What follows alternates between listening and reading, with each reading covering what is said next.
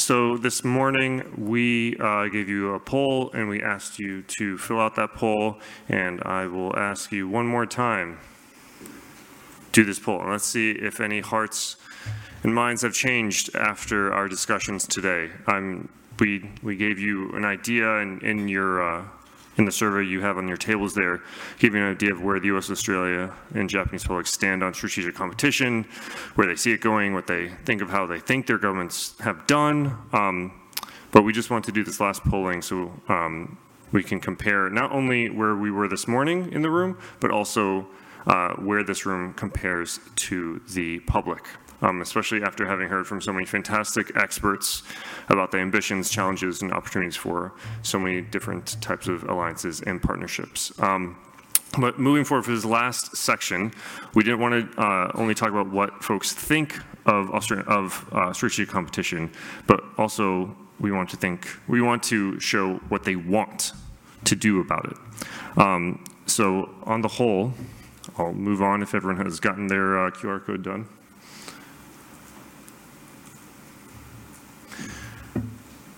On the whole, we find that the publics really want diplomatic and economic responses to a Chinese invasion of Taiwan. So on this slide, you'll see, compared to last year, where Australian, Japanese, and American publics stand on sending troops in response to an invasion of Taiwan by China. You can see they largely have stayed the same, except for, notably, Japan has changed since last year. Now, just keep this in your mind, and I particularly look at the ones on the left in terms of agree. Now, this is for sending troops. Now, look at the difference when we say, what about economically isolating China? Now, we have mentioned this a few times today. I think the exercises the Studies Center has done this past week, but also many others have really shown that, okay, there's a lot of ambition for this, but what does that look like? John McCain famously said that Russia is a gas station with nukes. That's not too hard to economically isolate a gas station with nukes. It's a lot harder to isolate the #1 trading partner for some 100 countries in the world and most of the Indo-Pacific. So the value, again, just going back so you can see the difference between sending troops and economically isolating, and just seeing just how much more support there is for that. But again, we don't have the roadmap for that. We need to really start thinking long and hard about what that actually looks like to economically isolate. Now, one more thing. One thing that we've done at the Study Center for a few years is ask about strategic competition and putting some skin in the game. So for a couple of years now, we've asked, if you have a phone that's made in China and a phone not made in China, which one do you prefer? And we've asked American, Australian, and Japanese response about this. 90% across the 3 countries want a phone not made in China, assuming they're the same price. Then we said, what about if the phone not made in China is $500 more expensive? And we found that about 2/3 to 3/4 of American, Australian, and Japanese respondents are willing to pay $500 more for a phone not made in China. Now, then we asked this year for the first time, what about taxes? You don't have a choice. You're not in the store. And you can see here, just over 1/3 of Australians and a little over 1/3 of Americans, but less than 1/3 of Japanese respondents are agree with paying a tax to be more militarily competitive with China. To me, that tells me that people want a choice. People don't want to be forced to pay taxes, but they are willing, a majority of them are willing to pay a premium if given the choice.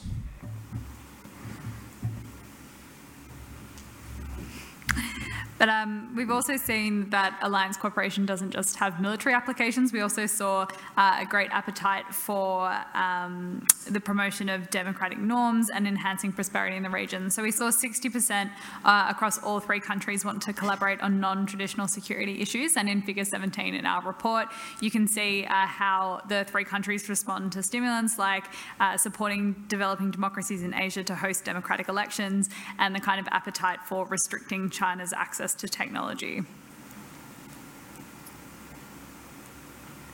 And in terms of providing some insights that you might not have heard today or read in our report more broadly. One of the things that I think is worth pointing out is that we see both Australia and Japan have a high appetite for working together and working with the United States on these things, both military and in other applications, but Japan and Australia are different. Australians are twice as likely as Japanese respondents to support basing US Marines in their own state, but they're also far more willing than Japanese respondents to want a foreign policy independent of foreign powers. So 46% of Australians and 18% of Japanese agree or strongly disagree with permanently basing US Marines in their state. Yet this doesn't necessarily correlate with a negative Japanese view of the United States. And one of the few findings from this report, there's a couple of findings in this report where Japan really stands out. And for one thing, Japan far and away has the rosiest view of the United States. 55% say that the United States is mostly helpful in Asia. Japan is also the most optimistic of the three countries about the US ability to be the most militarily and economically powerful country in Asia in 25 years. And it's the most, it's the country where the most number of respondents will say that it is more likely than unlikely that the United States will maintain dominance in Asia in 25 years. One of the most striking findings in the report was that 40% of respondents in Japan, compared to 32% in Australia and 19% in the United States, say war with China in the next 10 years is very unlikely, which is all the more spectacular considering that Japan is the most resounding of the three countries in its negative view of China, saying that China is mostly harmful in Asia and that Chinese military and economic dominance would be a bad thing in its country. And when it comes to working within the region, Australia, compared to Japan, is more enthusiastic about some activities. Australians are much more gung-ho about holding China to account on human rights. So 84% of Australians say that they agree with holding China to account on human rights, whereas only 63% of Japanese would say the same. And of that 84% of Australians, 43% of Australians strongly agree with holding China to account on human rights. And they're also more enthusiastic than Japanese respondents about supporting developing democracies in Asia to hold democratic elections. So 77% of Australians say that Australia should support developing democracies in Asia host their elections, whereas only 64% of Japanese say the same.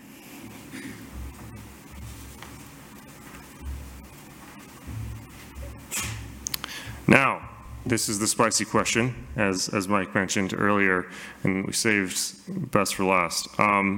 This is a really big source of anxiety, as Zach accurately said. It's important to know when the U.S. Studies Center was founded. The U.S. Studies Center was founded not long after the largest protest in Australian history, and it was against Australia's involvement joining the U.S. in the Iraq War. And now we're looking at a poll here saying a significant number of Australians would want to withdraw from the alliance if Donald Trump is elected. Now, we didn't ask this in 2016. I have a feeling that it would be even higher back then than it is now. Because one thing to note, if you actually read the report and see the other polling on this, is that Australians actually have a less negative view of Trump than they did last year. 5% less of Australians think that Trump would be bad for Australia. So we're seeing 37% here, but again, a few caveats that what does that actually look like? One thing that my colleagues know here is the way that you write a poll is you basically try to write it so that a fifth grader, a 10-year-old can understand it, so that everyone can understand what you're talking about. We don't define what that looks like. We don't define what leaving the alliance looks like. We don't define, make them do some thought experiments about, for example, what would China's economic coercion of Australia look like if the alliance did not exist. But nonetheless, it's something that Americans and Australians need to be conscious of. Now, I'm going to ask my friends in the AV team in the corner to show the slide of results. Now, this is the results from just now, and I will tell you how they compare to this morning. So, our first question: how likely is it that the Chinese Communist Party collapses 25 years from now? We have 56% of those in the room saying very unlikely, but 36 saying somewhat likely. Now, this morning, the audience, 65% said it's unlikely, so that's gone down a bit. But the public is 48%. So this room is more optimistic about the survival of the Communist Party than the Australian public. So then maybe we can go to the next one. Then we have, how likely is it that Australia is the most influential country in Asia from both economically and militarily? So we have 48% saying somewhat likely and 24% saying very unlikely.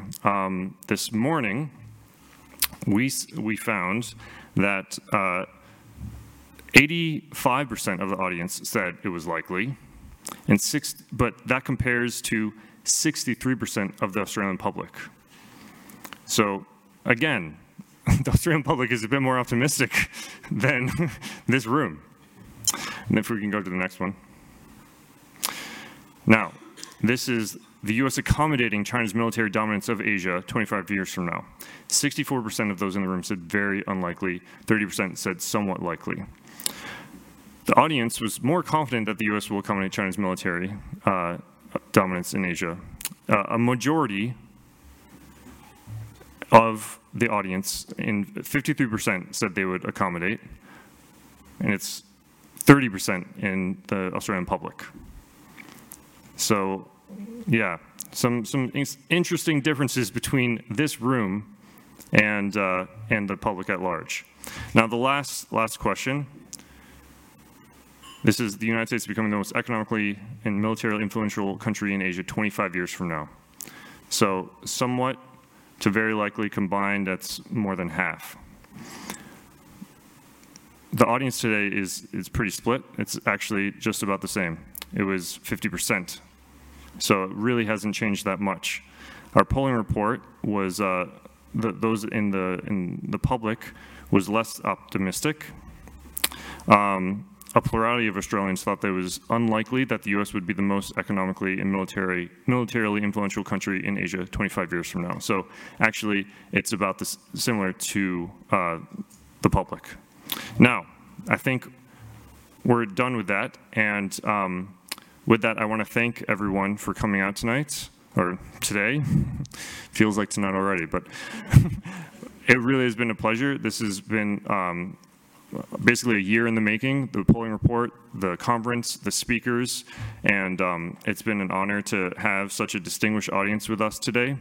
And we have learned a lot. I have learned a lot, even putting this together and hearing the folks on stage, and it's been an absolute pleasure. And with that, I'll turn to our chairman.